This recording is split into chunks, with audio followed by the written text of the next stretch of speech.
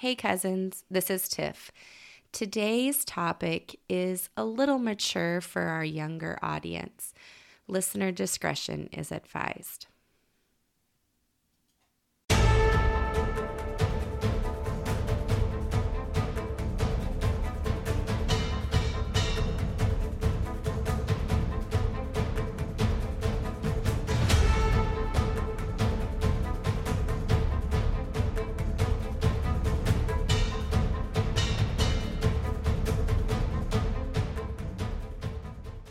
Hi, I'm Jess, And I'm Tiff, and we're your curious cousins. where we talk about everything kooky and spooky in the state of Oklahoma. Welcome to episode 70. Welcome. How are you? I could be better. Oh, Jess is injured. I've hurt my tailbone, and I have no clue how I've done it. Oh my gosh. But, it hurts so bad. I had to buy a donut butt pillow for myself today, and it's currently at my house. Yay. It just arrived. Yes. But it hurts. It's sore. It's like as if I did not slip and fall on the ice. Normally that would be a very accurate Yes. guess, but unless I sleepwalk, which I don't think I do, And go outside. go outside. Ice skating. But it's like super sore and I don't know, but it's been bothering me a lot today. So I'm sorry. currently sitting on my mom's butt pillow. How fun. So I could be better. How are you? I'm good. I got to experience something really fun today. If you are an educator, you may be familiar with a lot of the programs that the Oklahoma City Thunder puts on. And so one of them is a reading incentive. And so my boys do the reading incentive, and we just have to record that they read 20 minutes every day in the month of October. And I think it's getting ready to start again in February. Oh. And then if they achieve it, they get sent a basketball ticket. Oh, fun. And this year the boys got these Thunder beanie hats and scarves, and they were really cute. They're really nice. Yeah. They loved wearing them. And so also as an educator, I think it's through third grade through 7th grade, you can sign up to be a Devon Explorer teacher, and they will send you, you can get online and you can download these lesson plans for STEM activities, and they're really, really fun. And then if you take pictures of it and submit it, you have the opportunity to win up to $500 a month. Wow. Cool. So there's that. And then there was another program that they sent out, and it was their STEM field trip day. And they have, I think, a couple, I feel like they have 4 dates all year long that they do it. 3 of them, of course, are in Oklahoma City. And then one is up here in Tulsa. And for $10 each, the kids get to come to a game, and they get to watch the G League, which they're called the Thunder Blue, play. And the cool thing is sometimes actual Thunder players may be on reserve or may have to be practicing with them. So today we got to see 2 of them. Oh, so we got fun. to see Lindy Waters III, and he actually played at Oklahoma State. Oh, so that was cool, really cool. And then there was another one, I can't remember him, but, Rumble was there, Yeah. and the Thunder Girls were there, and Loud City was there, and all the drummers and everything. And then they would constantly be having STEM trivia questions, but then a little...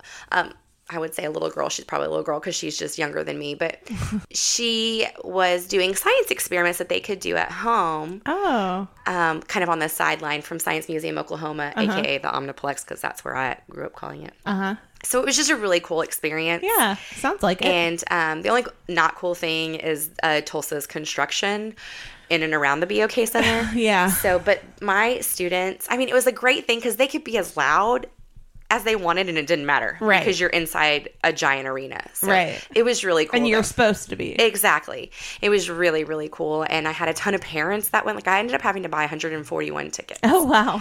So we had the entire Section J just cool. for our school.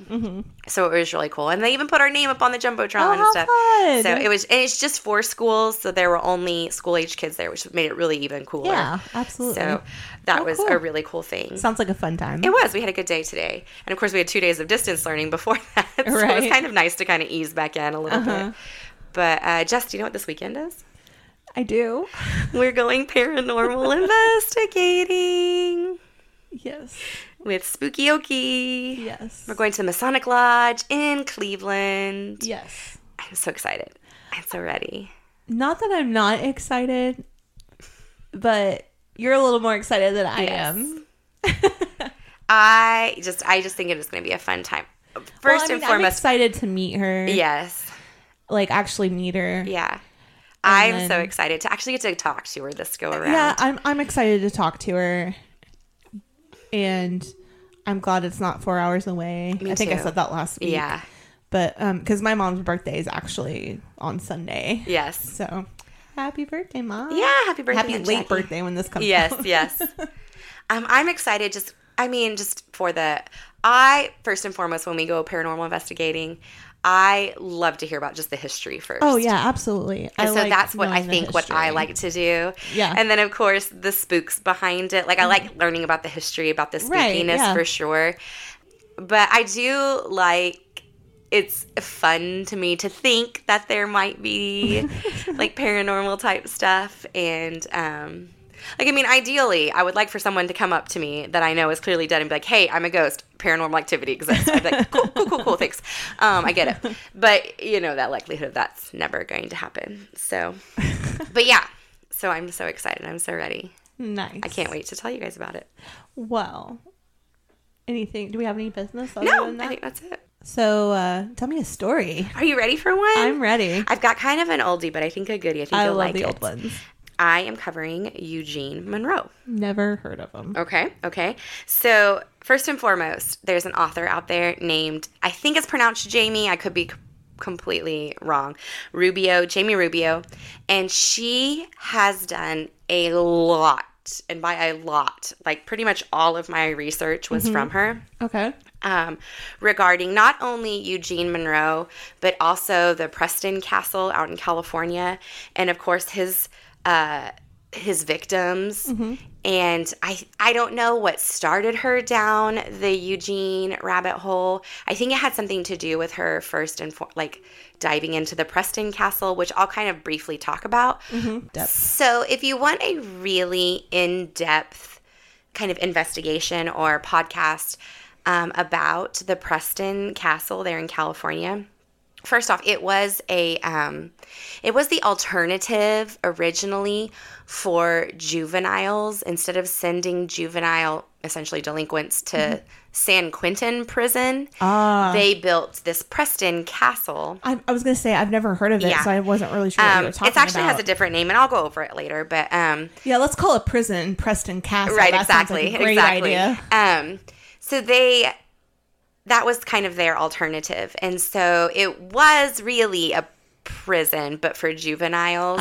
Okay. And anyways, Morbid, a true crime podcast, I think episode 530 or so, they cover it really in depth. And really, they cover the history of it. They do hit on Eugene, and then they cover a lot of the haunting and stuff, because you can go and visit there for sure. Oh. So, like I said before, Jamie Rubio, I kind of reference both of her books, a lot of her articles in this, and then the Tulsa Tribune I also did a lot of research with. So Eugene Monroe was born January 31st, 1931, here in Tulsa. He sometimes went by Eugene Jefferson. His mother married a man with the last name Jefferson, and I could never find what his first name was. But throughout life, Eugene would often change his surname to Jefferson, so he could go by Monroe. Sometimes he'd go by Jefferson sometimes. It's speculated that his biological father, he just was never around or a part of Eugene's life. He's never really mentioned in anything. Okay. Around 1940, or at least by the 1940 census, Eugene had been removed from his home and placed in the Institution of Deaf, Blind, and Orphans in Taft. So Eugene was around 9 years old when the census was taken, and the institution had reported that Eugene had only had, at this point, a second grade education. So was he just neglected? Or? Well, we're getting there. Oh, okay. So between the marriage to Mr. Jefferson in 1940, Eugene's mother passes away. Thus, is probably the reason that he was placed in this institution. Although it was really kind of weird because he did have relatives living in Tulsa. So I'm not sure why he just didn't want him, yeah. Add to their Yeah, load. their brood or something. Yeah, you're probably right. Eugene's first known brush with the law resulted in his first arrest in 1945 in Tulsa for shooting at a preacher with a BB gun. Oh. Okay, so at this point, he was born in 1931. This was 1945, so what, he's 13 Roughly. years old, 14 years old? 1931. 45, 14 years old? Somewhere around there. A young teenager, yeah. So he's not very old. Between 1945 and 1947, Eugene is relocated to Los Angeles, California. And he's using the name in California, the name Eugene Jefferson. So first and foremost, he is very young still. So just keep that in mind. So why Los Angeles? It doesn't really say why he moved to Los Angeles. Okay. But I'm going to give a trigger warning right here. This is going to have some sexual violence in it, especially sexual violence of a minor. This might be a good one also that there's a lot of sexual violence in this episode. Not a lot, but pretty much every victim he has was brutalized in some way. And so that I'm going to give that blanket warning right there. This may also not be for all of our young listeners. So this might be one that... Or any listeners that might be triggered by that. Yeah. Exactly. Okay. So this might not be an episode for everybody. And if not, we'll see you next week. Right. All right. So with that... July 18th, 1947, Vesta Bell Sapender was found raped and murdered in her bedroom. That's quite a name. She was sexually assaulted, then choked to death with a thin hemp cord. Oh my gosh. Eugene was quickly identified as a suspect by none other than Vesta's little brother, Carlisle. Eugene was reported to have been at the Sapender's home delivering furniture when Vesta returned home from school. So she was school age. Yes. She was 14, I believe. Okay. And 14. He's probably like 15 He's at this time. 17-ish, I think. What year was that? 1947. Oh, 16. 16, yeah, 16. Yes. So according to Carlisle, he had arrived home after playing with some friends to find Eugene Monroe already there at his house. Oh. This is one of the quotes from Jamie Rubio's reporting. Monroe, delivering furniture to the Sapenter home, talked to the girl's younger brother and asked to use the bathroom, according to Detective R.R. Copage. While the brother remained outside, Monroe went upstairs, he said, and came back down. He asked the boy where his sister was and was told that she was upstairs. The suspect, according to police, said he had not seen her. The brother and Monroe then re-entered the house and found her bedroom door locked. This was broken down and the body was discovered. So unfortunately, the little brother discovered the body. And Eugene. The slain girl had been keeping house for her father and brother and was hanging curtains when the murderer entered the room. Monroe, who was using his stepfather's last name at the time, which was Jefferson, was questioned but later released, Copage said, since there were no witnesses to the crime, nor could evidence be corroborated. So given the lack of evidence, and the one witness being the victim's little brother, who was 14 years old, okay, so Carlisle was 14 years old, the DA could not pursue charges and let Eugene go. Detective Copage declared, "I am certain this boy did the job, but we were just never able to prove it. He was the only one in the house at the time and had ample time to commit the act." So kind of like what they imagined had happened was when Carlisle returned home, Eugene was already there. And Eugene and Carlisle just thought his sister, I mean, it was the time that after school, she should have already been home. She was supposed to be hanging curtains. Like, that must have been, like, knowledge between the brother and her. Right. And so when Eugene asked where she was, he was like, oh, she's probably upstairs, you know? So Vesta's own father reported, and this was by Vesta's sister Agnes, to have had a bad feeling about Eugene because they had met before. The father had a bad feeling. Yes. He had told Carlisle, the little brother, that he did not want Eugene anywhere near the house or to even let him in. Oh, no. I mean, can you think of, I can't imagine, like, Carlisle the rest of his life thinking. It was his fault. It was his fault. But here's the thing. most likely it had already happened by the time Carlisle had come home. Right. Well, I mean, it had already happened. If Eugene showed up before he was even home, I mean, he could have been. I mean, he did let him inside to use the bathroom. And it doesn't ever say, like, what was the time period between Eugene going into using the bathroom and then coming back out. If he was just using the bathroom, you would probably assume it was pretty quickly.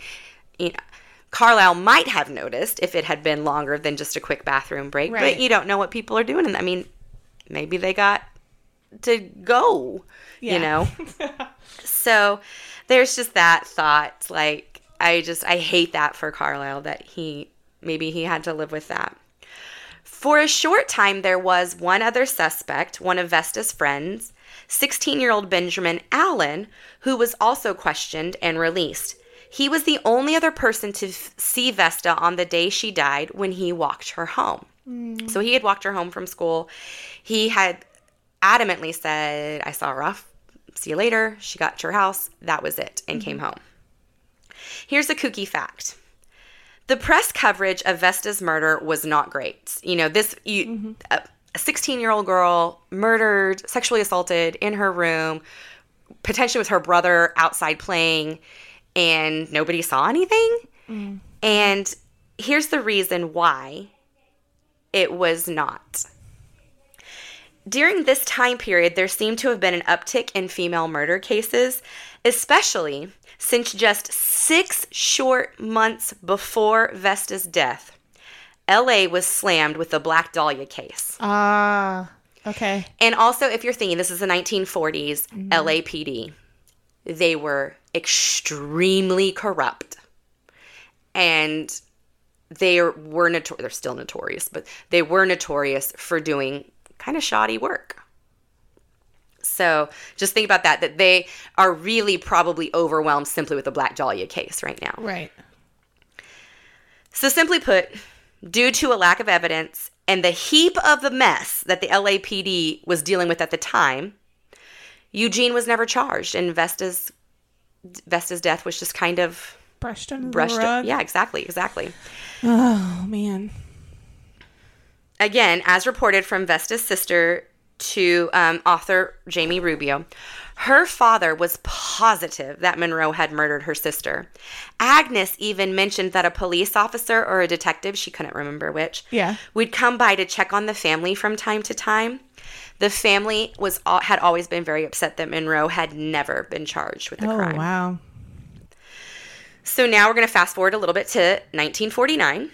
Eugene was held by Los Angeles police as a suspect in another rape murder case, but again, was released due to lack of evidence. And this one doesn't even mention, like, who the victim was, what happened, what the circumstances were. This one, I mean, nothing. Oh, man.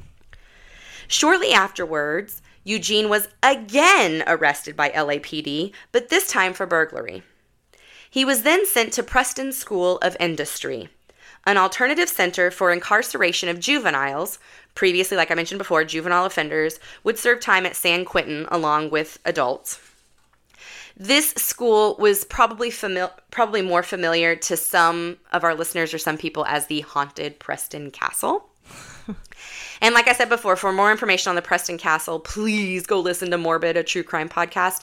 They go into the history and the haunts of the school. It is episode 530.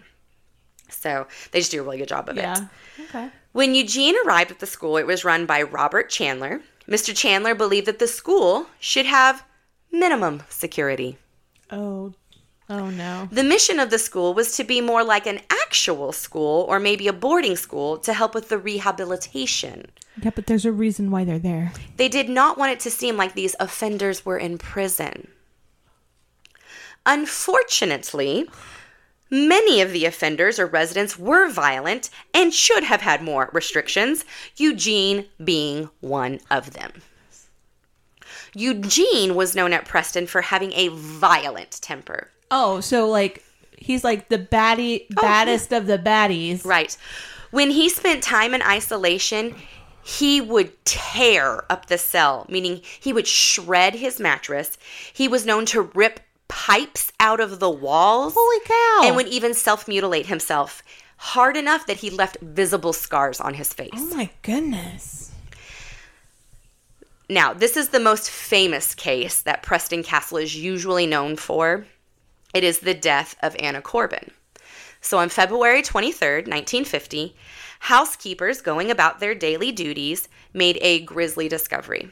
That of the brutally murdered body of 52-year-old Anna Corbin, Preston's head housekeeper. She seemed to have been attacked in or near her office, then dragged to a storage-like room. She also was strangled with a hemp cord, very, very similar to that found around Vesta Sapinter's neck. Oh my goodness. In fact, in later comparisons, they were tied in the same position. Oh my goodness. There had been a vicious, and I cannot stress enough, vicious struggle. Anna fought like a hellcat. The room was in disarray from the fight. Anna was eventually thrown brutally to the floor, where she hit her head, or her head was met with the floor by force. Oh my gosh. And she received a skull fracture. Oh my gosh. This would prove to have been fatal on her. The weird thing was, not that it's weird, but it's weird when we start to look into a lot more of Eugene's history. There was no sexual assault on Anna, but it is fully believed that it was planned because her underwear were located around her ankles. The attempt to possibly assault her had been brutal enough that the murderer's shoe polish, and I want you to remember that, shoe polish, Okay. rubbed off onto her panties. Once the murderer had determined that Anna was dead, he dragged her body to the corner of the storage room and placed rolls of carpet over her. Oh my gosh. When this was found out, the school was immediately placed on lockdown, and every single person associated with the school, it doesn't matter if you were an employee or an inmate, you were questioned by police. Oh my gosh.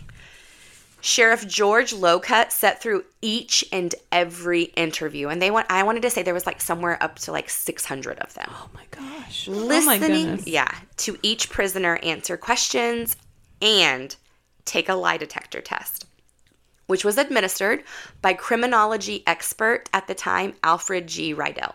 Oh, wow. 3 boys were initially suspected based on their stories given. They didn't check out, and the lie detector showed some discrepancies. Oh. 19-year-old Eugene Monroe was one of these boys. The other 2 were quickly cleared. Further interviews and statements would quickly move Eugene to investigators' prime suspect.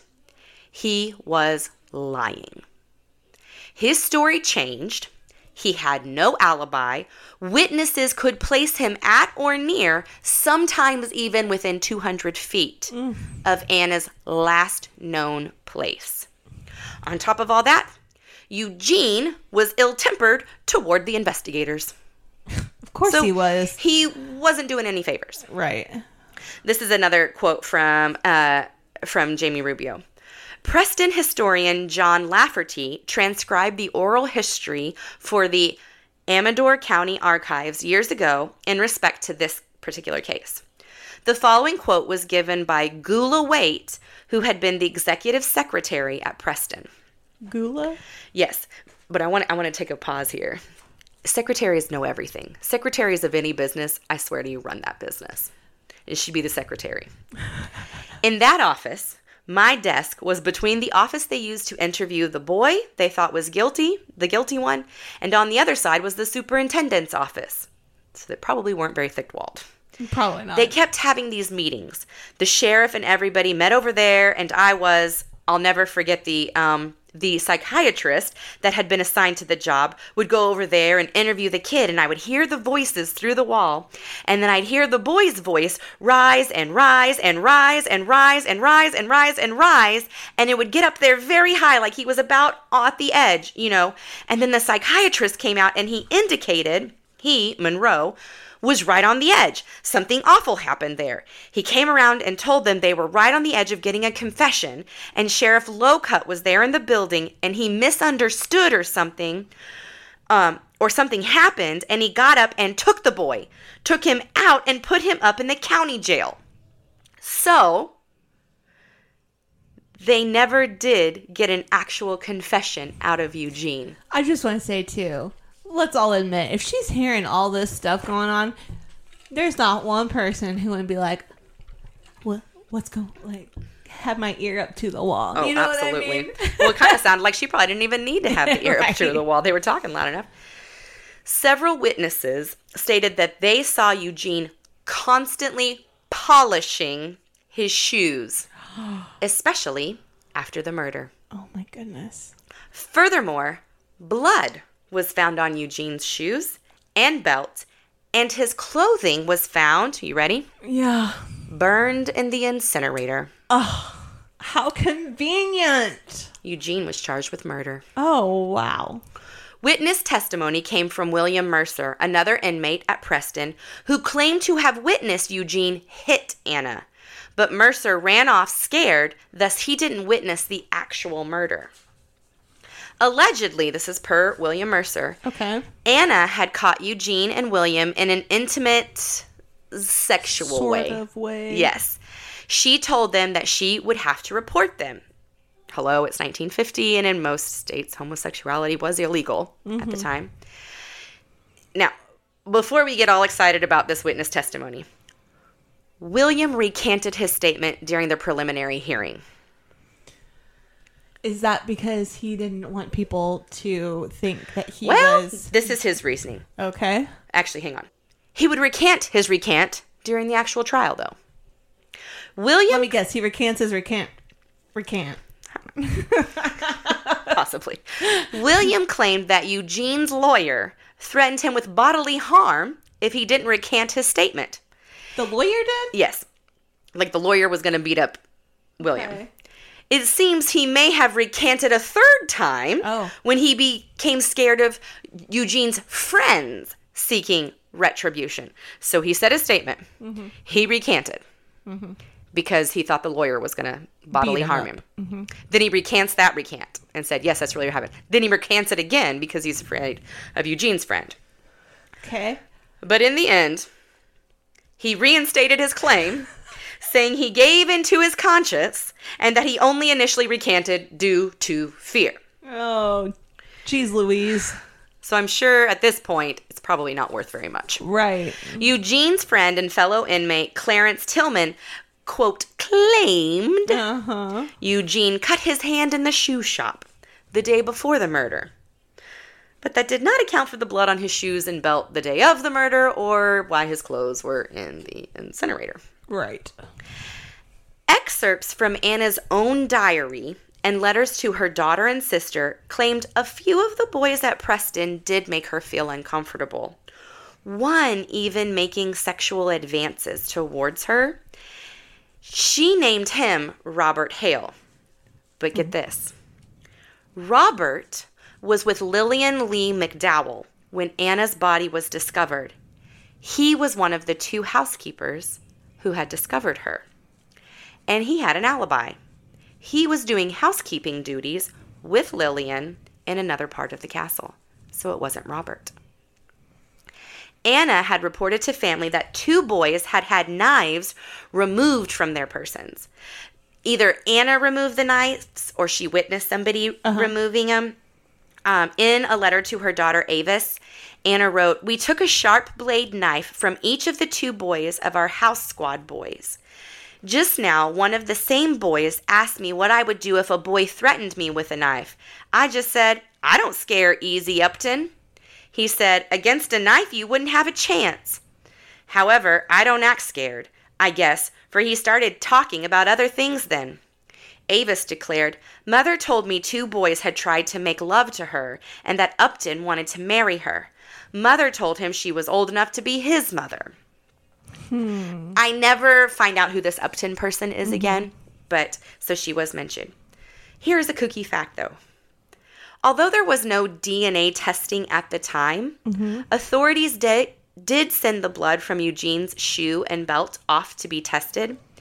At that time, during the 1950s, they could determine if it was human or animal blood, and they could even determine what type of blood it was. Do you want to know the kookiest part? It was human blood. But Eugene and Anna shared the exact same blood type. Oh, my goodness. What are the odds? Yeah, I was going to say, what's the coincidence of that happening? Like, what are the odds? That's crazy. On March 3rd of 1950, Eugene is charged with first-degree murder and set to go to trial in April of 1950. Okay. Eugene was African-American and thus was granted counsel with an up-and-coming civil rights lawyer, Nathaniel S. Colley, who was affiliated with the NAACP. Now, here's that kooky fact. Okay. Nathaniel was the one that William Mercer said threatened him with bodily harm unless he recanted his witness testimony. So let's get into the trial. Okay. Trial number 1. Number 1? Yes, you heard that right. Spoiler, there will be multiple. Oh. The jury was made up of 5 women and 7 men, and it resulted in a hung jury. Think about all this evidence that we have. Yeah. Trial number 2. 11 jurors voted for conviction, 1 for innocence. Thus, a hung jury. Oh, my goodness. At this point, the case had turned into a media circus. Oh, I bet. Trial number 3. The defense attorney petitioned for the trial to be moved to Sacramento County, and that request was granted. This resulted in an acquittal. What? Right. Are you kidding me? No. On the heels of his acquittal, Eugene was paroled and sent back to Tulsa into the custody of his aunt. Oh my gosh. Surprisingly, Jess, while back in Tulsa, Eugene did not walk the straight and narrow. Oh, he didn't? No, I can't imagine that. I hope you can hear my sarcasm, everyone. Between October of 1950 and July of 1951, Eugene was arrested 4 times for sexual perversion. Now, I looked up the meaning of this. It is any sexual practice that is regarded by a community or culture as an abnormal means of achieving orgasm or sexual arousal. Sexual perversion is an older term that is little used nowadays, largely having been replaced by sexual deviance or, in a psychiatric context, paraphernalia. 4 times. 4 times. While awaiting trial for one of these 4 charges, Eugene was caught slipping notes to his fellow cellmates. What was in these notes, you ask? What's in these notes? Well, he was bragging, Jess. Oh. Bragging about getting away with murder. Can he be tried again for Anna Corbin's death? Absolutely not. That's called double jeopardy. Right. But what murder could he possibly be bragging about? Was it Anna's? Was it Vesta's? Or was it Vesta's? Or perhaps one of Tulsa's newest unsolved murders? Or all? Police questioned Eugene and ran his fingerprints through the FBI database. Ding, ding, ding. There was a hit. They were a match to those found on some Venetian blinds found at the crime scene of murder victim Dorothy Waldrop's. And yes, it was one of Tulsa's most recent unsolved murders. Dorothy Waldrop was a 22-year-old pregnant housewife. She lived in an apartment with her husband, Robert, a taxi driver in Tulsa. Between the hours of 8:15 p.m., July 23rd, and 1 a.m., July 24th, 1951, Dorothy would pass from this earth. This is another quote from J.B. Rubio. Upon arriving home at 1 a.m., Robert discovered the front door wide open and his wife missing. One of their neighbors was later questioned, and she remembered hearing a scream around midnight, but it was quick and she didn't know what to think about it, so she didn't bother to wake her husband and went back to bed. I'm pretty sure this Dorothy Waldrop was mentioned in Oklahoma's Atticus book. Oh. Because I wrote the name down. I was like, oh, I should look this up sometime. I'm pretty sure it's the same thing. I think I remember you saying, I knew her name sounded familiar, but I couldn't remember what from. I think it's from that. Oh, I think you're right. Sorry. So July 24th, 1951, I believe 2 young boys, they were like blackberry picking or raspberry. They were going looking for some berries. discover Dorothy's body on a grassy knoll by the apartment complex. She's pregnant. Dorothy had been strangled to death with a dirty handkerchief and raped.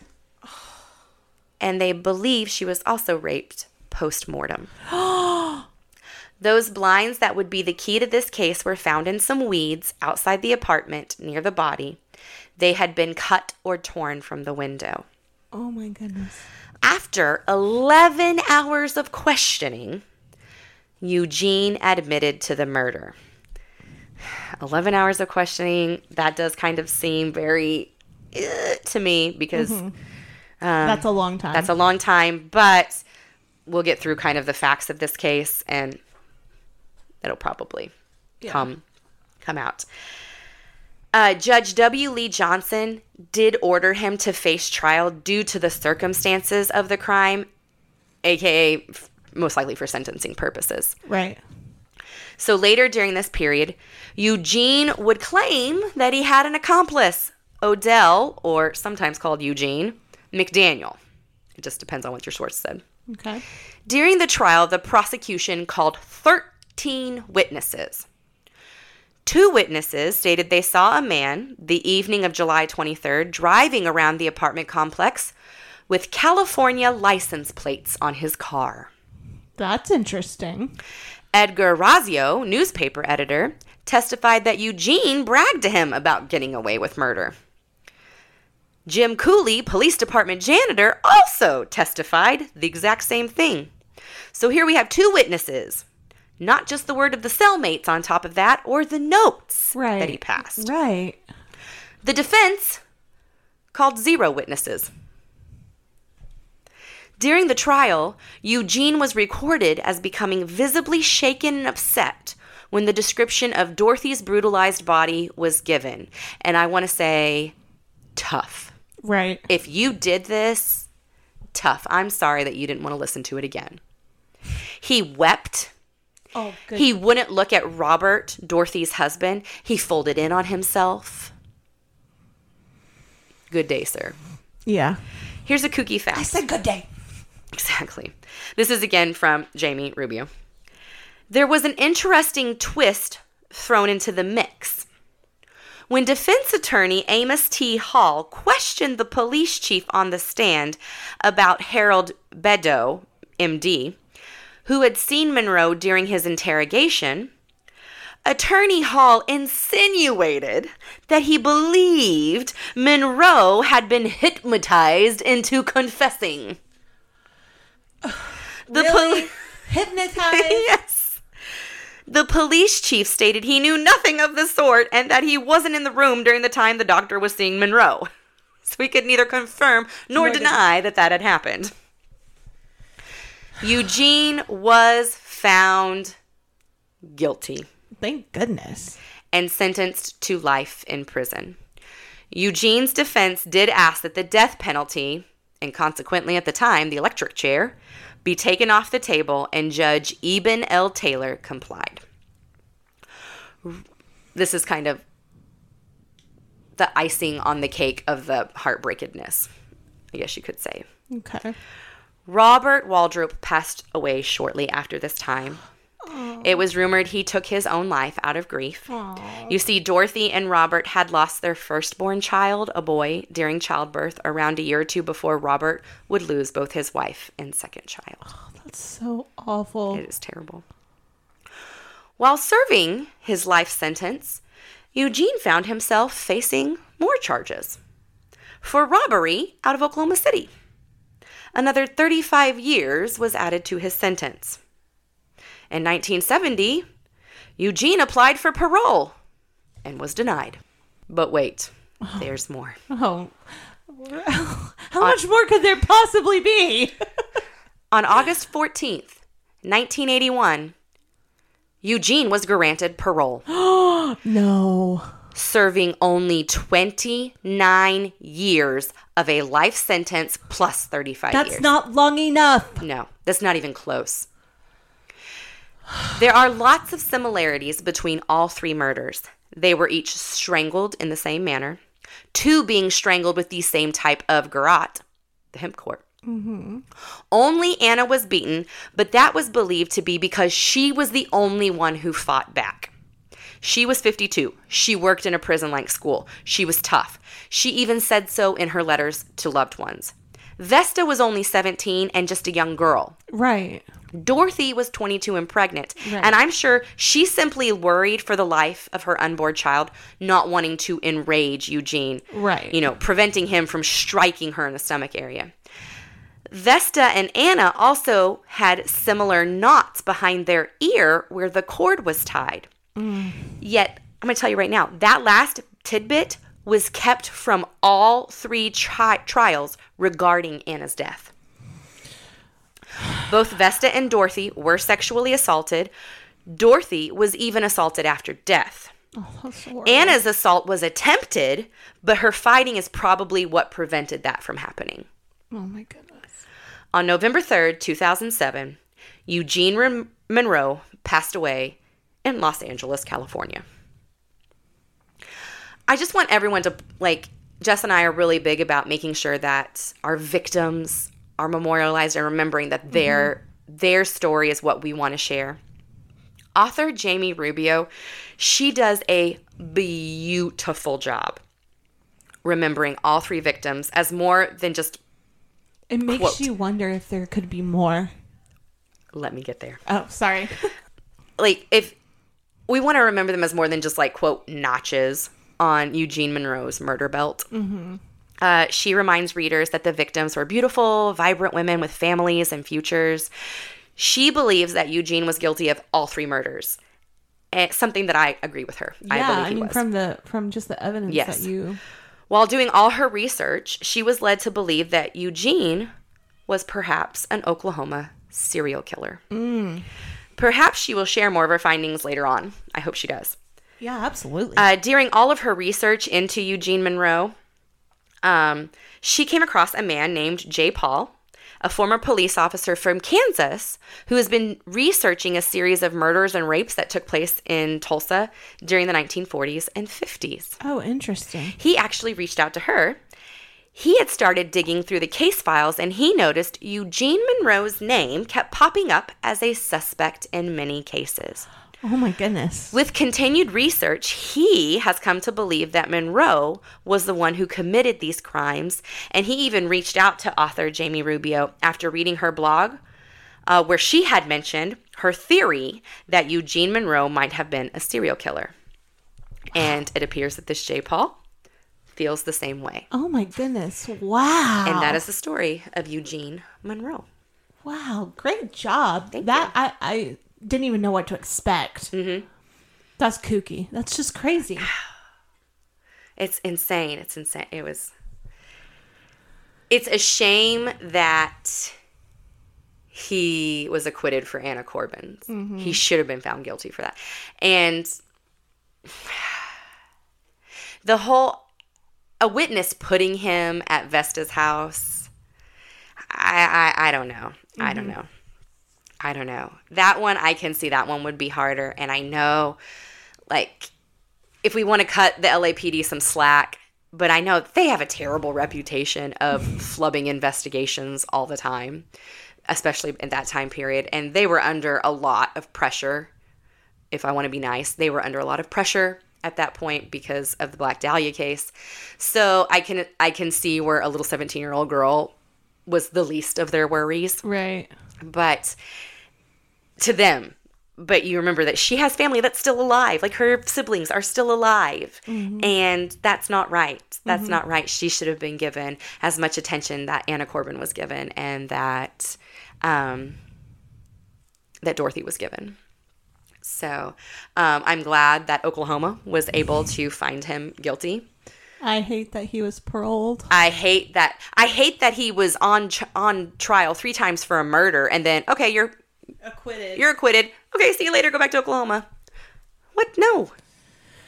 So, but yeah, definitely if you want to learn more about that Preston Castle, the Preston School of Industry, listen to Morbid. Do some research. There's lots of information about the Preston Castle out there. You can visit it for sure. So, yeah. Wow, great job. Thanks. I appreciate it. It was very fascinating. A doozy. It was. Yeah, it was like a roller coaster. That was a real roller coaster. Oh gosh, yeah. But yeah. So history next week. Yeah. I'm excited. Anyway. It was going to be my paranormal.